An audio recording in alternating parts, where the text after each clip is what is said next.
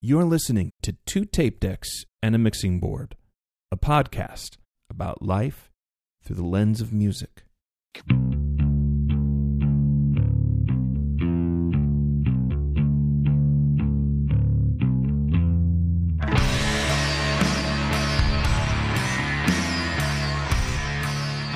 I'm J-Mac in St. Louis, in the slightly warmer St. Louis than it has been for the past several days. No blizzards incoming. I'm joined by one of my best friends in the whole world. Hey, this is Sam Wade out in Los Angeles, living in a part of the country that stays warm all the time, apparently. So where it never snows. It's never going to snow out here. I think that's pretty rare, man. I miss it, though. I would like to remind our listeners, new ones, old ones, the show drops every Wednesday. Great time, middle of the week, to just log into iTunes or Google Play or Spotify or SoundCloud. Get your Two Tape Decks fix. It's one of the best, most informative podcasts you're ever going to listen to, and that might be a little bit hyperbolic, but I'm just going to go with it. I can back that up. I think it probably is literally one of the most informative about something. I mean, I guess if it's about nothing, then we can be contending with that Seinfeld theory. But I think we like to talk about interesting things. And I think there's always something new to be learned in there. And then, sometimes we just ramble on like I'm doing right now, but it's still interesting, hopefully. Right? Well, one of the things that people tell me, the biggest compliment you can give me is, A, I have a great radio voice, and B, I learned something listening to your show. That's kind of what we do here. We talk and we hope that people listen, and we hope that maybe somebody can learn something. We're getting ready to do another Icon series right here. I don't want to bury the lead, but the Icon series that we've been doing gives me a reason or an excuse to dig into somebody who I may not have known that much about. This week, I think we're both well-versed on the guy we're going to talk about. I actually have kind of conflicting emotions about this guy. I'm talking about Larry Norman, one of the founders of Christian rock. I think his press agent, or the liner notes of his CD said he was the father of Christian rock. I don't know if I'm willing to go that far. There was a lot of people in the scene at that time, but he certainly was one of the most influential voices in what became Christian rock music. And you had a large reason. You were one of the ones that really introduced me to him. I'd heard some of his songs on the radio, kind of in the periphery, in the edges of my consciousness. My parents grew up in the Jesus movement, where Larry Norman was kind of got his start. But you were really my gateway into Larry Norman. Where did you hear about Larry Norman? It's pretty, it was pretty interesting. I mean, I wouldn't say that I knew about him being an icon at the time that I heard him. One of the things that we've talked about in other episodes is kind of how we grew up in this bubble. Maybe could I use that word? A little bit of a bubble. Yeah, I would. That's accurate. Yeah, well, in which I don't think is an uncommon thing for people coming of age and growing up. They have their certain bubble, their community that they're in. For us, that was through the lens of being exposed to a lot of religious themed music. But I wasn't really aware of him when I first heard of him. I think I was, I actually, so when I first heard of Larry Norman would probably been about the time, maybe a year after I start writing my own songs. So around 14 years old. When I say I was just graduating 8th grade, it was that time period. And a friend of my dad's, actually had introduced my dad to one of Larry's, early signings to his record label, Solid Rock Records, Mark Hurd, which went on to become an icon as a songwriter himself. And he also had an early passing on from this world. But then he kind of introduced me to this guy, Larry Norman, which instantly I was like, this guy is arresting. He has this long blonde hair. He's got this super, he was a legitimate rock star. He didn't seem like he was trying to emulate, which, later on we found out that all these people are in a way, but it didn't look that way to me. I remember seeing the cover for his record, Only Visiting This Planet, which is still my favorite album I am. And on the cover, he's standing, I think, in New York City, some city, and you see all these cars in the background, and here's this hippie guy standing with his long blonde hair. He has on jeans, and I want to say a jean shirt. Maybe It's completely denim. It's a denim outfit. All denim. Yeah, and he looks awesome, like some like 60s star, right? Set in like early 70s, and he has one of his hands on his head, like he's got a headache. And I just saw this and I was like, oh, finally some real music. This has got to be interesting, right? And then I was blown away by this record. So I naturally shared it with you because we were writing up music at that time, and then we just started like digging into all of his stuff, and that's when we started finding out all these crazy songs he had written. Yeah, I'm gonna go once again back to the great Tony Wade, your father, who kind of instigated this whole Larry Norman thing. There was a large percentage of my teens and early 20s where I listened, probably every other CD I listened to was Larry Norman. I just ate it up. I loved his genuineness, his very transparent. Some might say oversharing songs. He had some of those songs. We definitely got to talk about that. I liked that he wasn't, at least to my limited knowledge, fake. There was so much fake stuff in the world, still is, and even in Christian music now and in the past, it's not just Christian music, but there was like a gloss and a veneer that they put over the struggles that, let's face it, normal people have, that Larry was willing to talk about: heartbreak, depression, with not always an easy answer of, well, just pray and it'll be fine.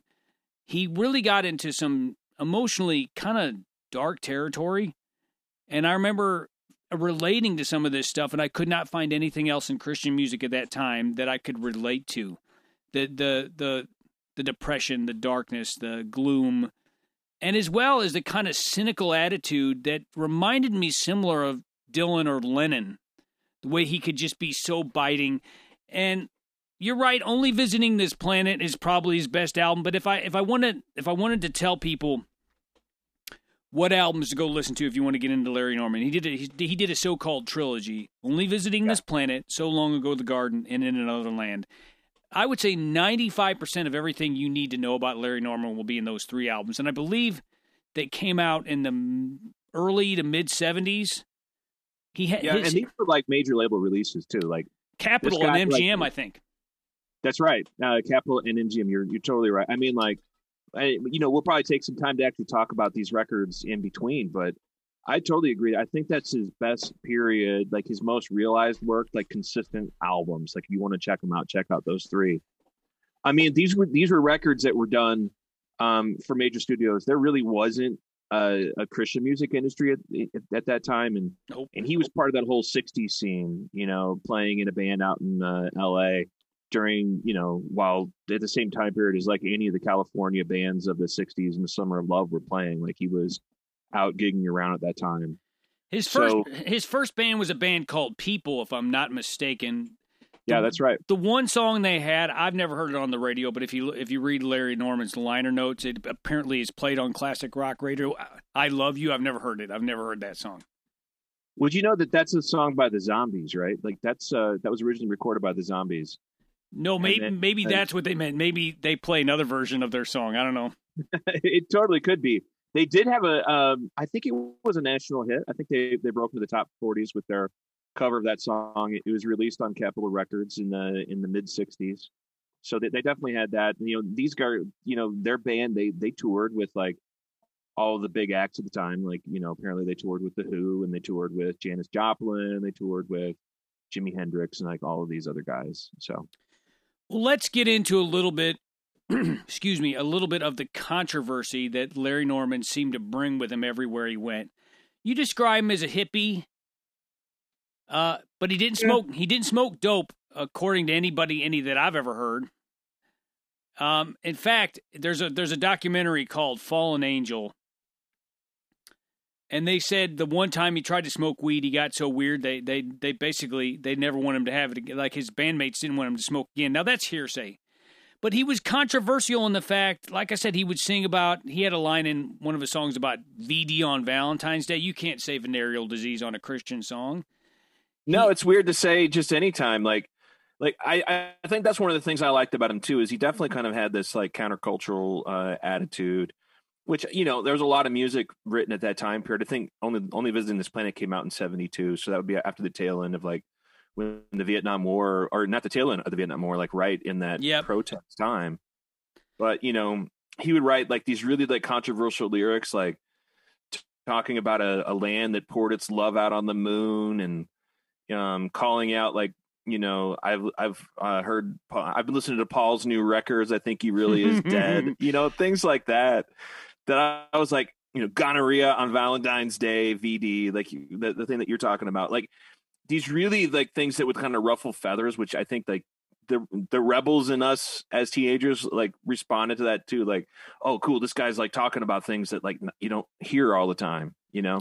Well, I'm sure you've heard this song, and I'm not going to repeat it verbatim, but it was before he got his first big record contract. I think it was, I can't remember the name of the song, but he drops the N-word. And you know what I'm talking about? Oh, really? Oh, you've never heard that? I don't recall it, but I mean, I guess it's not surprising.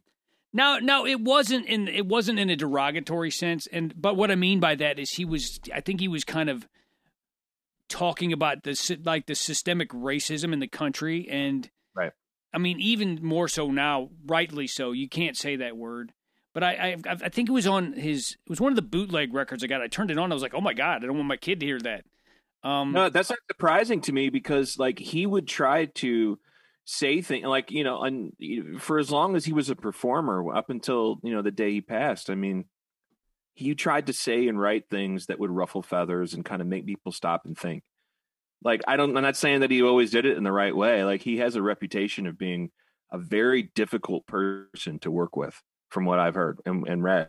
But I think at the same time, he had guts, right? Like, he would go up, and if he had conviction about something, he would say it, and then he wasn't afraid of being controversial, which I kind of responded to.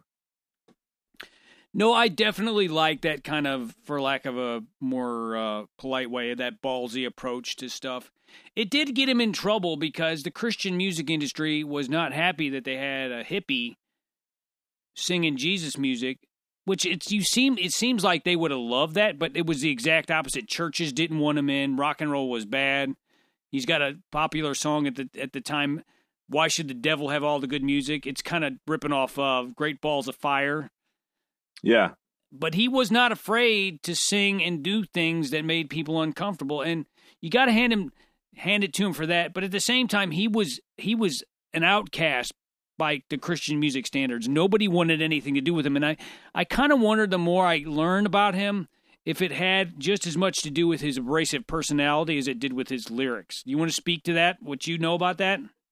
I actually think that you're onto something there, because, listen, I didn't know the guy, and all we know is like the stories that we hear. Sure. And the more time that goes on, every time you hear a little bit more, it's a little bit more controversial, and things kind of get out. I think that's what happens as people pass on, the real story comes out. But I kind of wonder if him as an outsider, if some of that, might have been of his own doing, you know what I mean? Like, intentionally pushing himself that way because, for whatever deep-seated reasons that could be, or if he saw a marketing opportunity.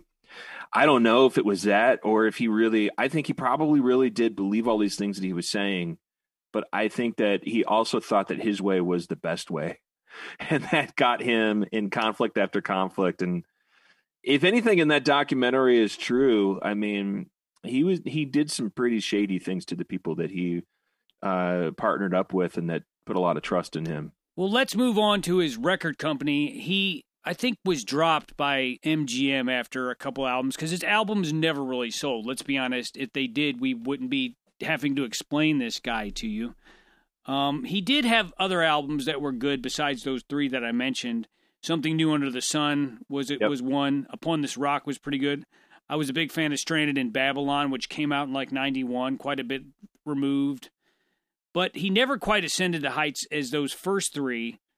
But let's just speak to, he started his own record company, Solid Rock Record, and this is where I think he gained the ire, and the people really started to become really hostile towards him, because let me just break down what I know, and then you can contradict me if you know different. Solid Rock was a record company he wanted to start for budding Christian artists to give them a platform that they couldn't get otherwise. Which sounds like, on the surface, like a great idea. If you're a Christian band, you're like, hey, the great Larry Norman wants to sign us to his record record company. The problem was that he decided that he was. I could be wrong, but it appeared that he decided he was the moral authority over all the bands, and he could basically veto their albums if he didn't think they were living right, which gets into this whole real, like, holier than thou place, which I don't know that was his intention, but that's how it came off. What do you know about the Solid Rock days? Well, I think that you can't really talk about Solid Rock Records without talking about his partner in crime at the time. Randy Stonehill. Yep, Randy Stonehill, which is a guy, really talented songwriter, performer in his own right. Some people might be like, who are these people? You need to go out and just go and investigate if you're curious about what we're talking about. These are some really interesting characters that, for some people might qualify as outsider artists just because they were part of a genre that was more of like its own little sub industry. But that doesn't change the fact that Larry himself really was a genius songwriter and performer. And he had a knack for partnering up with other people that were equally as gifted and talented at what they did. And one of his first discoveries was this California kid, Randy Stonehill, who went on to really be an icon in his own right, at least in that scene. He's still well respected. Let's put it this way. I knew about Randy Stonehill before I knew about Larry Norman. Randy Stonehill had a place in the Christian music industry where Larry had either been locked out or locked himself out. Yeah, I think you're right about that. I mean, I know of Randy Stonehill because of his collaborations with a guy named Phil Keaggy that I've mentioned before in this podcast. And Randy Stonehill was one of the first, you could probably say he was one of the first stars of a budding scene, him and Phil Keaggy and Larry Norman, guys like Keith Green. They were the first big stars. Second Chapter of Vax was another one that was just time. My mom and dad listened to them. My mom and dad did too. Really kind of like, some deep cuts in this sound, but it was definitely a certain genre and style that's worth looking into. I mean, Larry, after his collaborations on MGM and on Capitol, he went in. He wanted to start his own label. He started a company called Solid Rock Records. I think they were distributed by Word Records, which is now like a huge corporation in its own right. I think they're owned by Epic now, Sony, or at least they were for a time. And he had this whole imprint called Solid Rock, where he signed guys like Larry Norman. He had there was this dude named Tom Howard, who is an amazing arranger and has gone on to work on really big records since then. There was a band called Horrendous, or I'm sorry, not Horrendous Disc. There was a band called Daniel Amos. Yep. Their most famous record, one of their most famous, was with this album called Horrendous Disc, which was kind of like this Beatles meets Beach Boys kind of an art rock thing, Pink Floyd. Mark Hurd was another guy that was on this early inclination of this. And so I think it was a vehicle for him to release the music that he wanted to release without interference from a label, and then also do the same thing with these other artists. But, But the problem was he would keep their albums and wouldn't release them, like if he found out somebody had a beer or something. It was real arbitrary, and I think he made a lot of enemies. He made his own little Apple Records, and then there was a lot of sour grapes after that. A lot of sour grapes. You're talking about like holding, withholding things based on people aligning with your specific ideology, value system. Yeah. Or, ideology.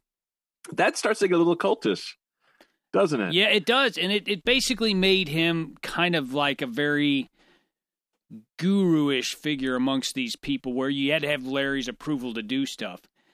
But I mean, I don't want to undersell the fact that, all this aside, Larry was a brilliant guy. And I actually, when I hear the Solid Rock story, I hear a guy that probably had his heart in the right place. He was really trying to be what he considered to be an ideal Christian, and I can relate on a certain level. And I'm gonna share a little personal stuff.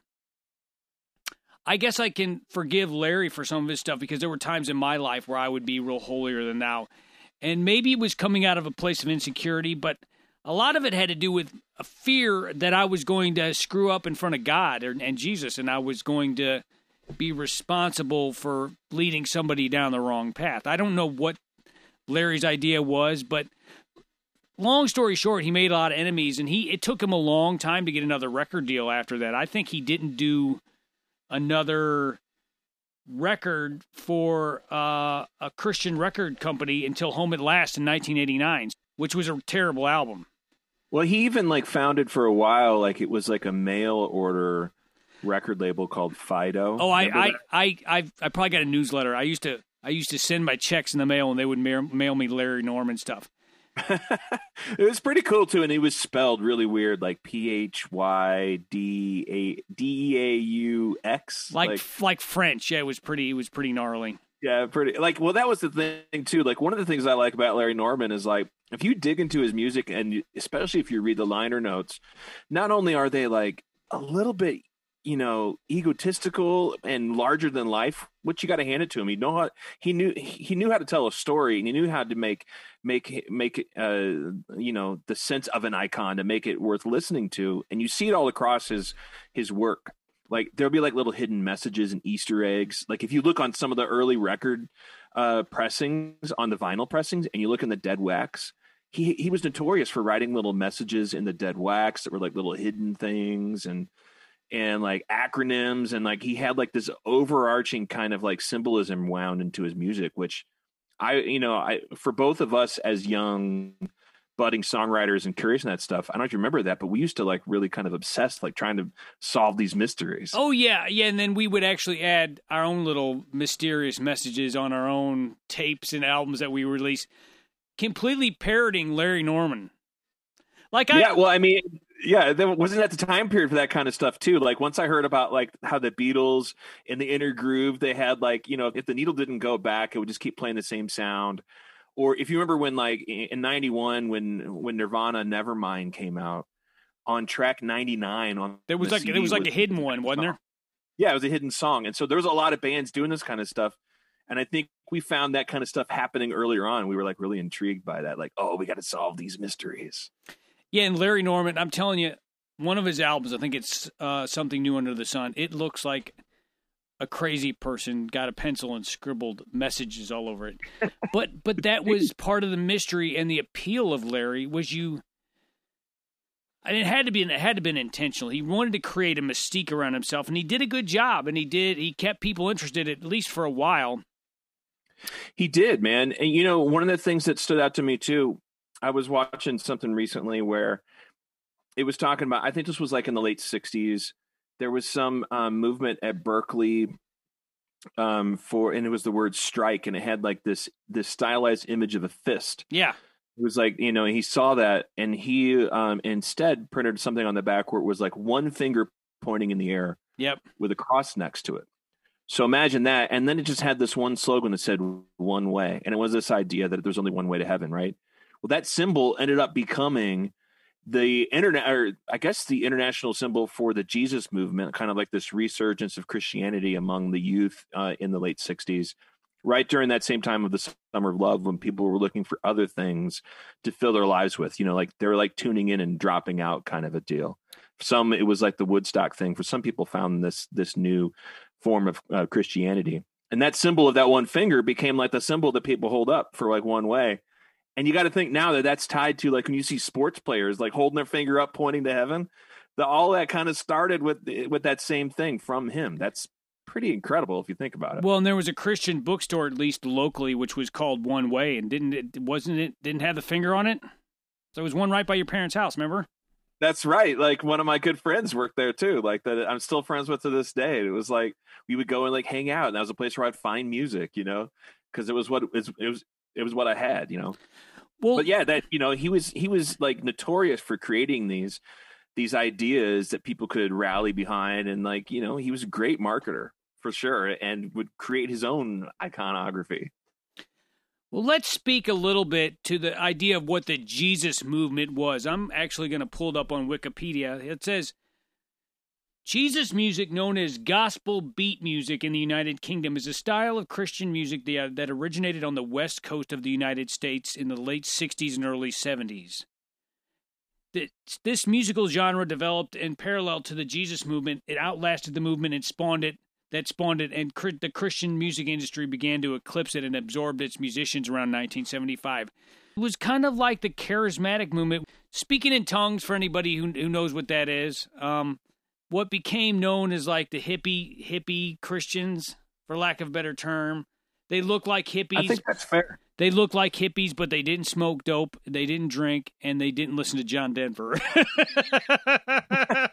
Right.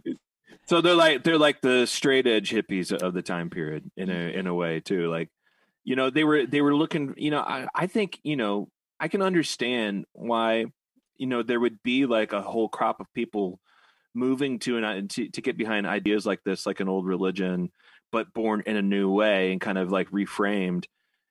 Because I think what some people started to figure out, like, you know, during the whole hippie movement, was that it wasn't exactly what it looked like from the surface. Like, I remember watching that documentary about George Harrison that Scorsese did about 10 years ago. And George talks about in the late 60s, he went over to San Francisco when they were on a break from like doing some Beatles records. And he walked around the Haight-Ashbury area where like all of these people in San Francisco hung out. And he was like, it's not what I thought it was at all. He was like, there was just people just like being fools and doing drugs all day, which, you know, I know that wasn't the whole picture of it, but he was just totally disillusioned by that. It wasn't what it was projected to be. And I think that some people, when they found that it wasn't this great revolution they thought, they kind of shifted their focus to other things. And this was one of the things. And so the Jesus movement was born. People were like, okay, maybe this is the answer. Well, and like, for instance, my experience as a kid, being a son of a child of the Jesus movement parents, what they would do, they threw out all their records, no matter what it was, Beatles, Stones, John Denver. I threw him under the bus earlier. Anything that was not of God, so to speak, Sabbath, anything like that. And to replace it, Larry Norman kind of fit that bill at the time. He sounded like a little bit like the Stones, a little bit like Janis Joplin, a little bit like Bob Dylan, a little bit like the Beatles, and he was able to fill that void because my parents literally got rid of every record they ever had. God, I wish I had their record collections back then. It would be so sweet. Right? There's probably some, you know, who knows, maybe on your record shelf you might have found one of them again without even doing it. But your parents were part of the Jesus movement too, if I'm not mistaken. Am I right about that? I think that they were part of like the, you know, the later part of that, you know, for sure probably came out of some of that. You know, they probably would say they did a lot of the same thing. You know, I think that it's interesting, you know, how there's that kind of crossover to one of our other topics we've talked about, like being like music being used to control. Absolutely. I kind of wonder if some of that was happening, you know, because these are kids, you know, these are kids like 18 to 20 years old, maybe sometimes even younger, being told by people that are older than them, you know, maybe to follow these guidance.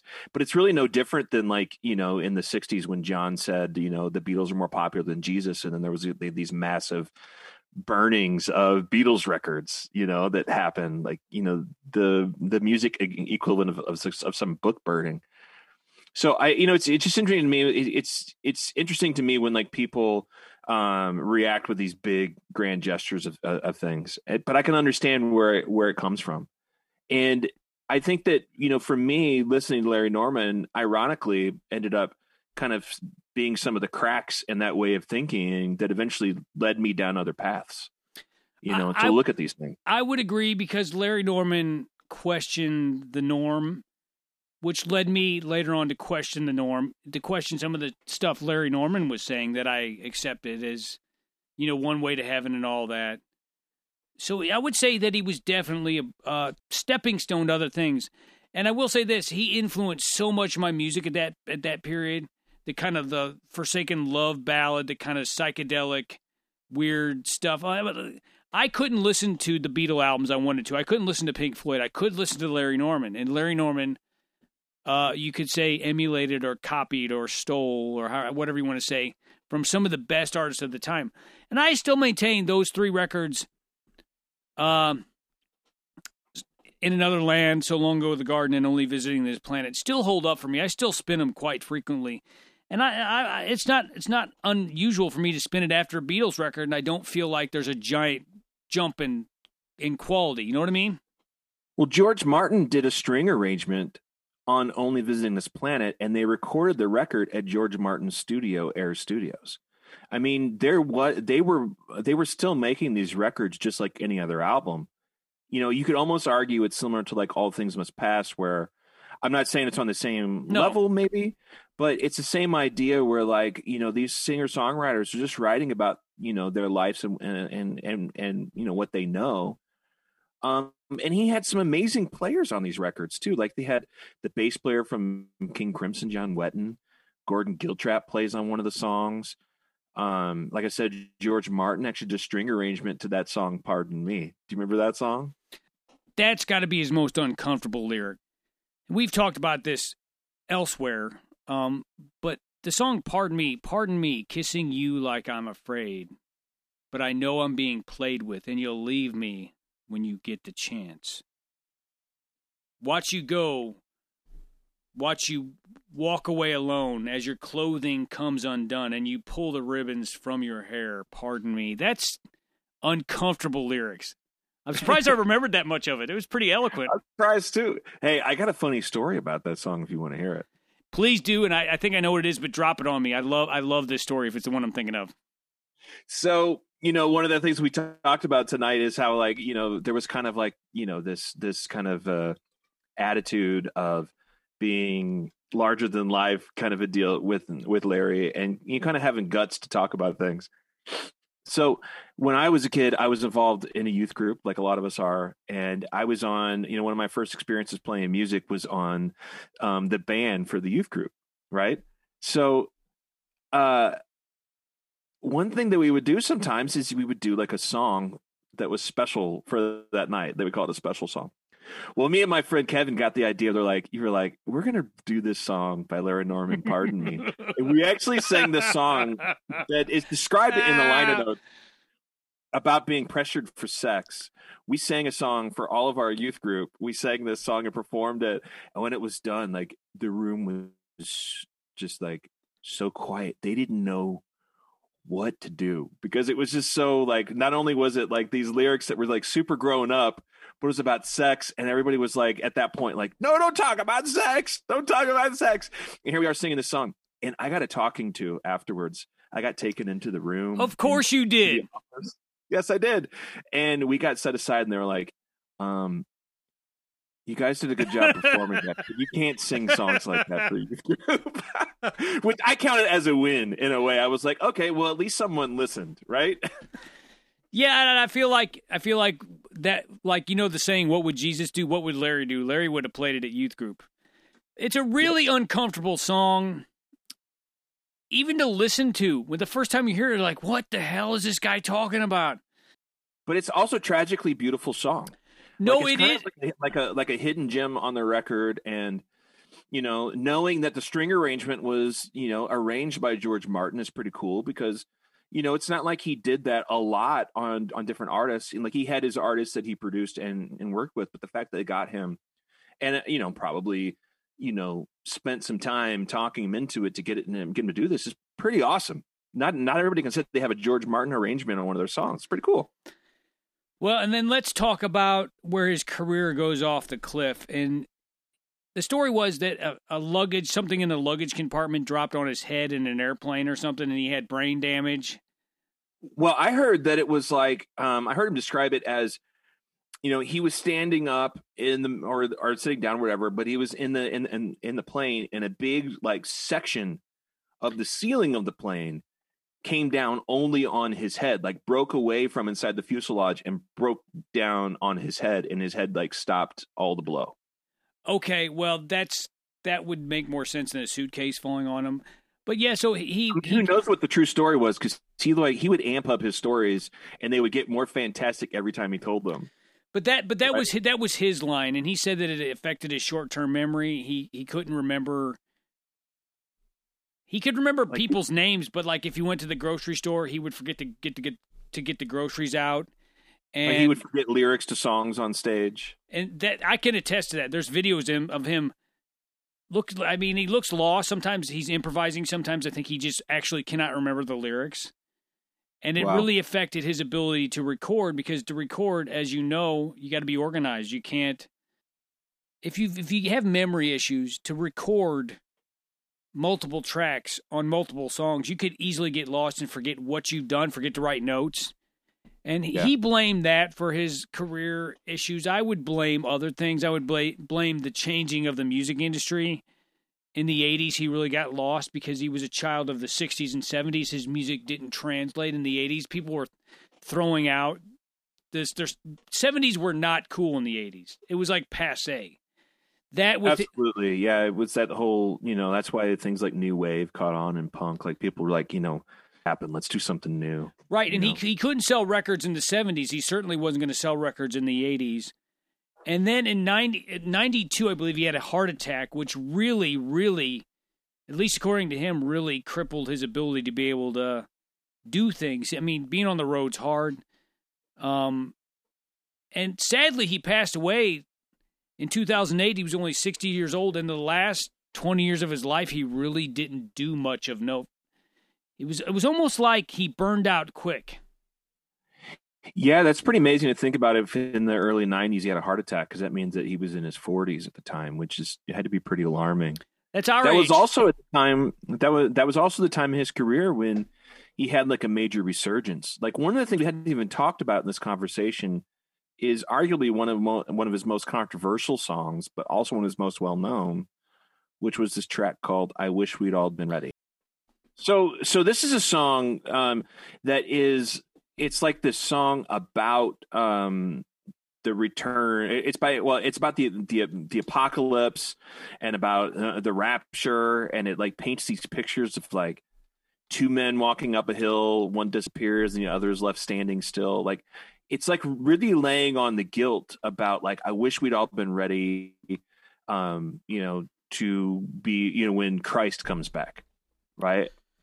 Yeah, and it was sung really sweetly and really softly, but the lyrics are chilling. Let me read the lyrics. Life was filled with guns and war, and everyone got trampled on the floor. I wish we'd all been ready.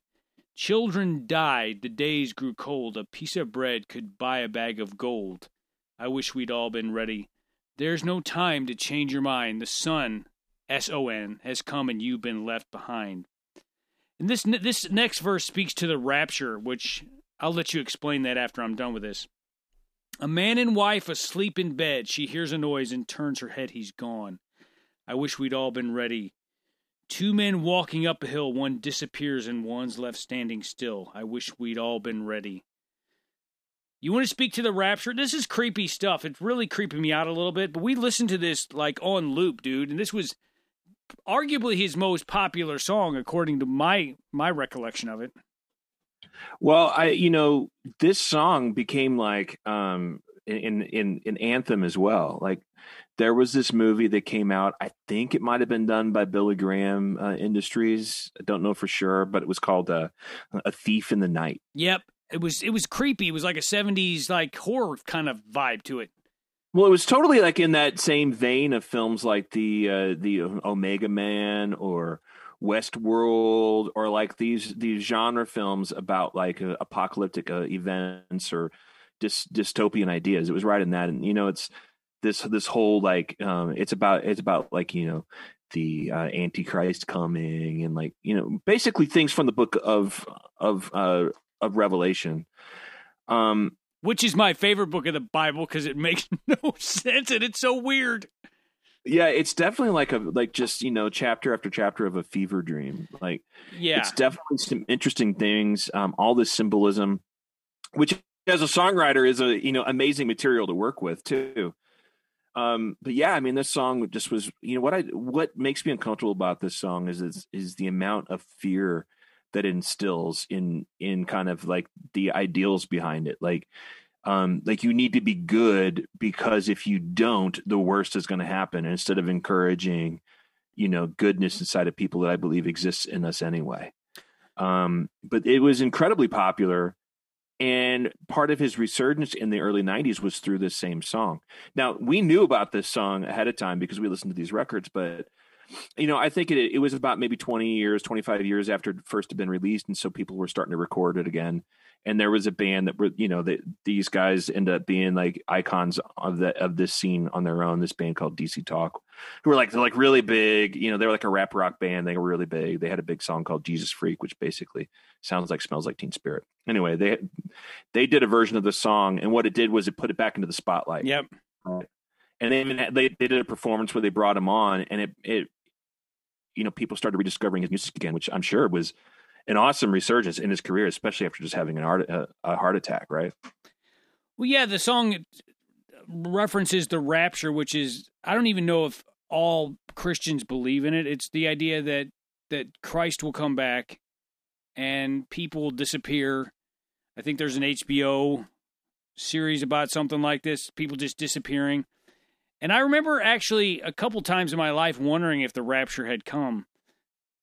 Because dude, that's a whole other thing, isn't it? Because it was instilled in me from a very young age that if I don't, have all the right things crossed off, that I might get left behind. That Jesus will come back, and then we get left.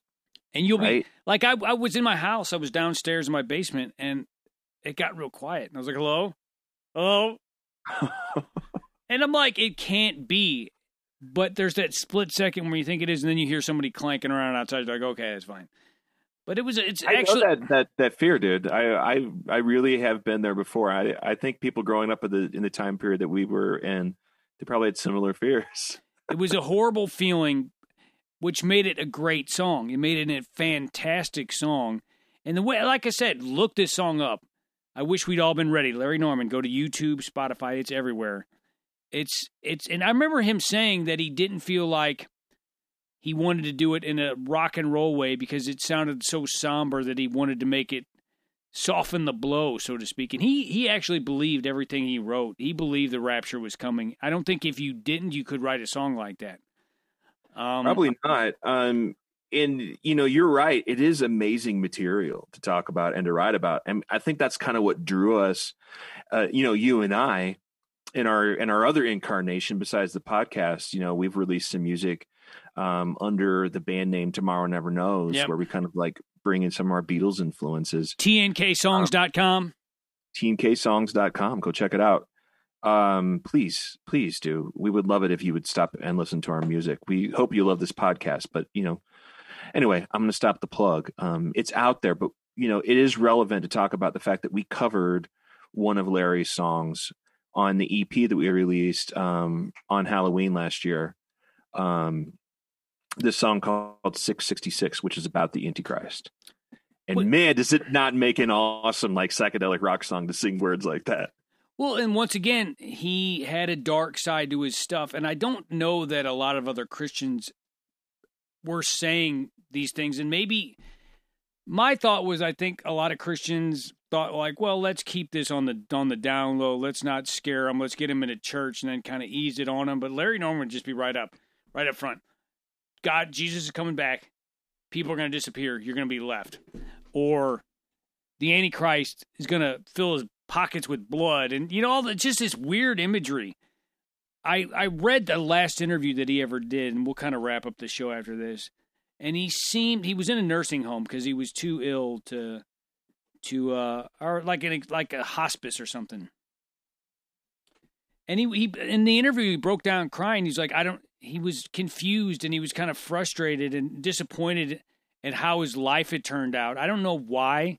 I can't give you specific quotes, but he seemed like he died a broken man, which is unfortunate, but not unexpected.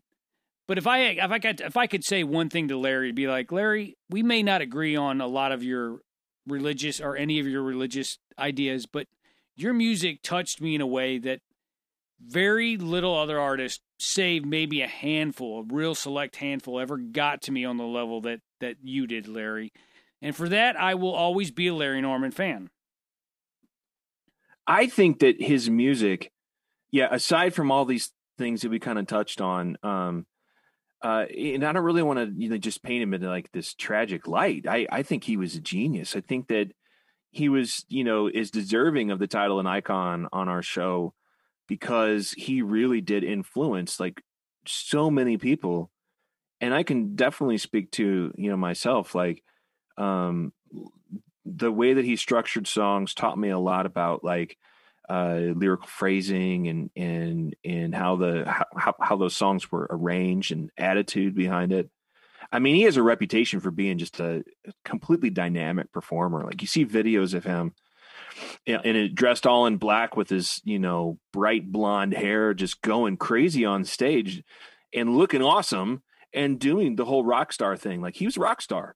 100% he was a rock star, and he was more than that. He was a songwriter, he was a producer, he ran a record label. I mean, he went out and like crafted this whole world for himself around his music that few people are able to achieve.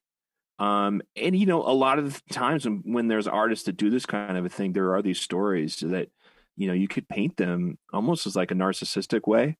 It could be framed that way. I'm not saying that I know that that's how Larry was, but you can't deny the fact that he crafted and built an entire universe around himself and a platform to present this music that he was, spearheading at that time period. Would you not agree? I would, and that's why it was hard for me to read that interview where he was. I mean, he was sick and he was old, not as old as he should have been. But it was hard for me to hear that from a guy that changed my musical taste. And you could even say changed my life to a certain extent. He had a profound influence on me because he was not afraid to sing right or wrong about whatever was on his mind. And like you said, he looked cool when he was on stage. All he had to go out on stage was with his. They had to think he had a classical guitar he would play. And occasionally, do you remember when he would bring the gas mask out on stage with him? Yeah. I actually went and found a gas mask when I was a kid at an Army supply store just so I could have one too, because Larry Norman had a gas mask. I remember that, dude. Do you still have it? It got lost along the way at some point on the journey, man. But I definitely had that, because I wanted to be able to hold it up like he did in that picture. I just thought it was so cool to have something like that. Like he was an icon, man. Speaking of which, one thing I want to talk about before we jump off this is, have you ever seen that video where Frank Black Francis from the Pixies actually comes out on stage and performs Watch What You're Doing with him? No, there's a video of that? Yeah, they actually ended up being friends. See, Frank Black was one of the other artists who covered the same song we did, 666. I've actually seen it perform. I saw Frank Black perform it live at the old Rock House in St. Louis about 10 years ago. But with Frank Black and the Catholics, they did a version of this song. Larry heard it. They ended up being friends. I'm summarizing a lot here, I'm sure. But then there was a performance out there of Larry doing the song, and Frank Black actually comes out and trades verses with him and plays guitar on it. It's awesome. I mean, that says a lot about Larry too, that a dude like that, is into this stuff. Well, if I could leave our listeners with one thing, it's, you may not have heard of Larry before this, but please check him out. He will be worth it. Occasionally you hear a name and you have somebody tell you, oh, you got to go check out this guy. And you go, yeah, sure, well. Larry is that guy you got to go check out. He will be worth the time investment. He will be worth your interest. He's a compelling figure. He's compelling to look at, compelling to listen to. He had a very unique voice. I just can't say enough about how Larry influenced me. So check him out, Larry Norman. LarryNorman.com is his website, but go to YouTube. There's all kinds of cool stuff about Larry Norman on YouTube. I mean, he's totally like one of those artists that could have a documentary made about him, like Searching for Sugar Man, or like that Scott Walker, 30th Century Man. Like, he's definitely one of those like compelling artists that has like a whole amount of work that you'd be surprised to discover the depth of what he was able to create. It's definitely worth checking out. And it sounds incredible on vinyl. It does. And you can still, some of these records too, like there's copies of his vinyl out there that is really rare and can go for a lot of money too. Like these things that he created just are very singular in a lot of ways too. For 2 tape decks and a mixing board, I'm Jay Mack. And I'm Sam Wade. Saying Stay cosmic.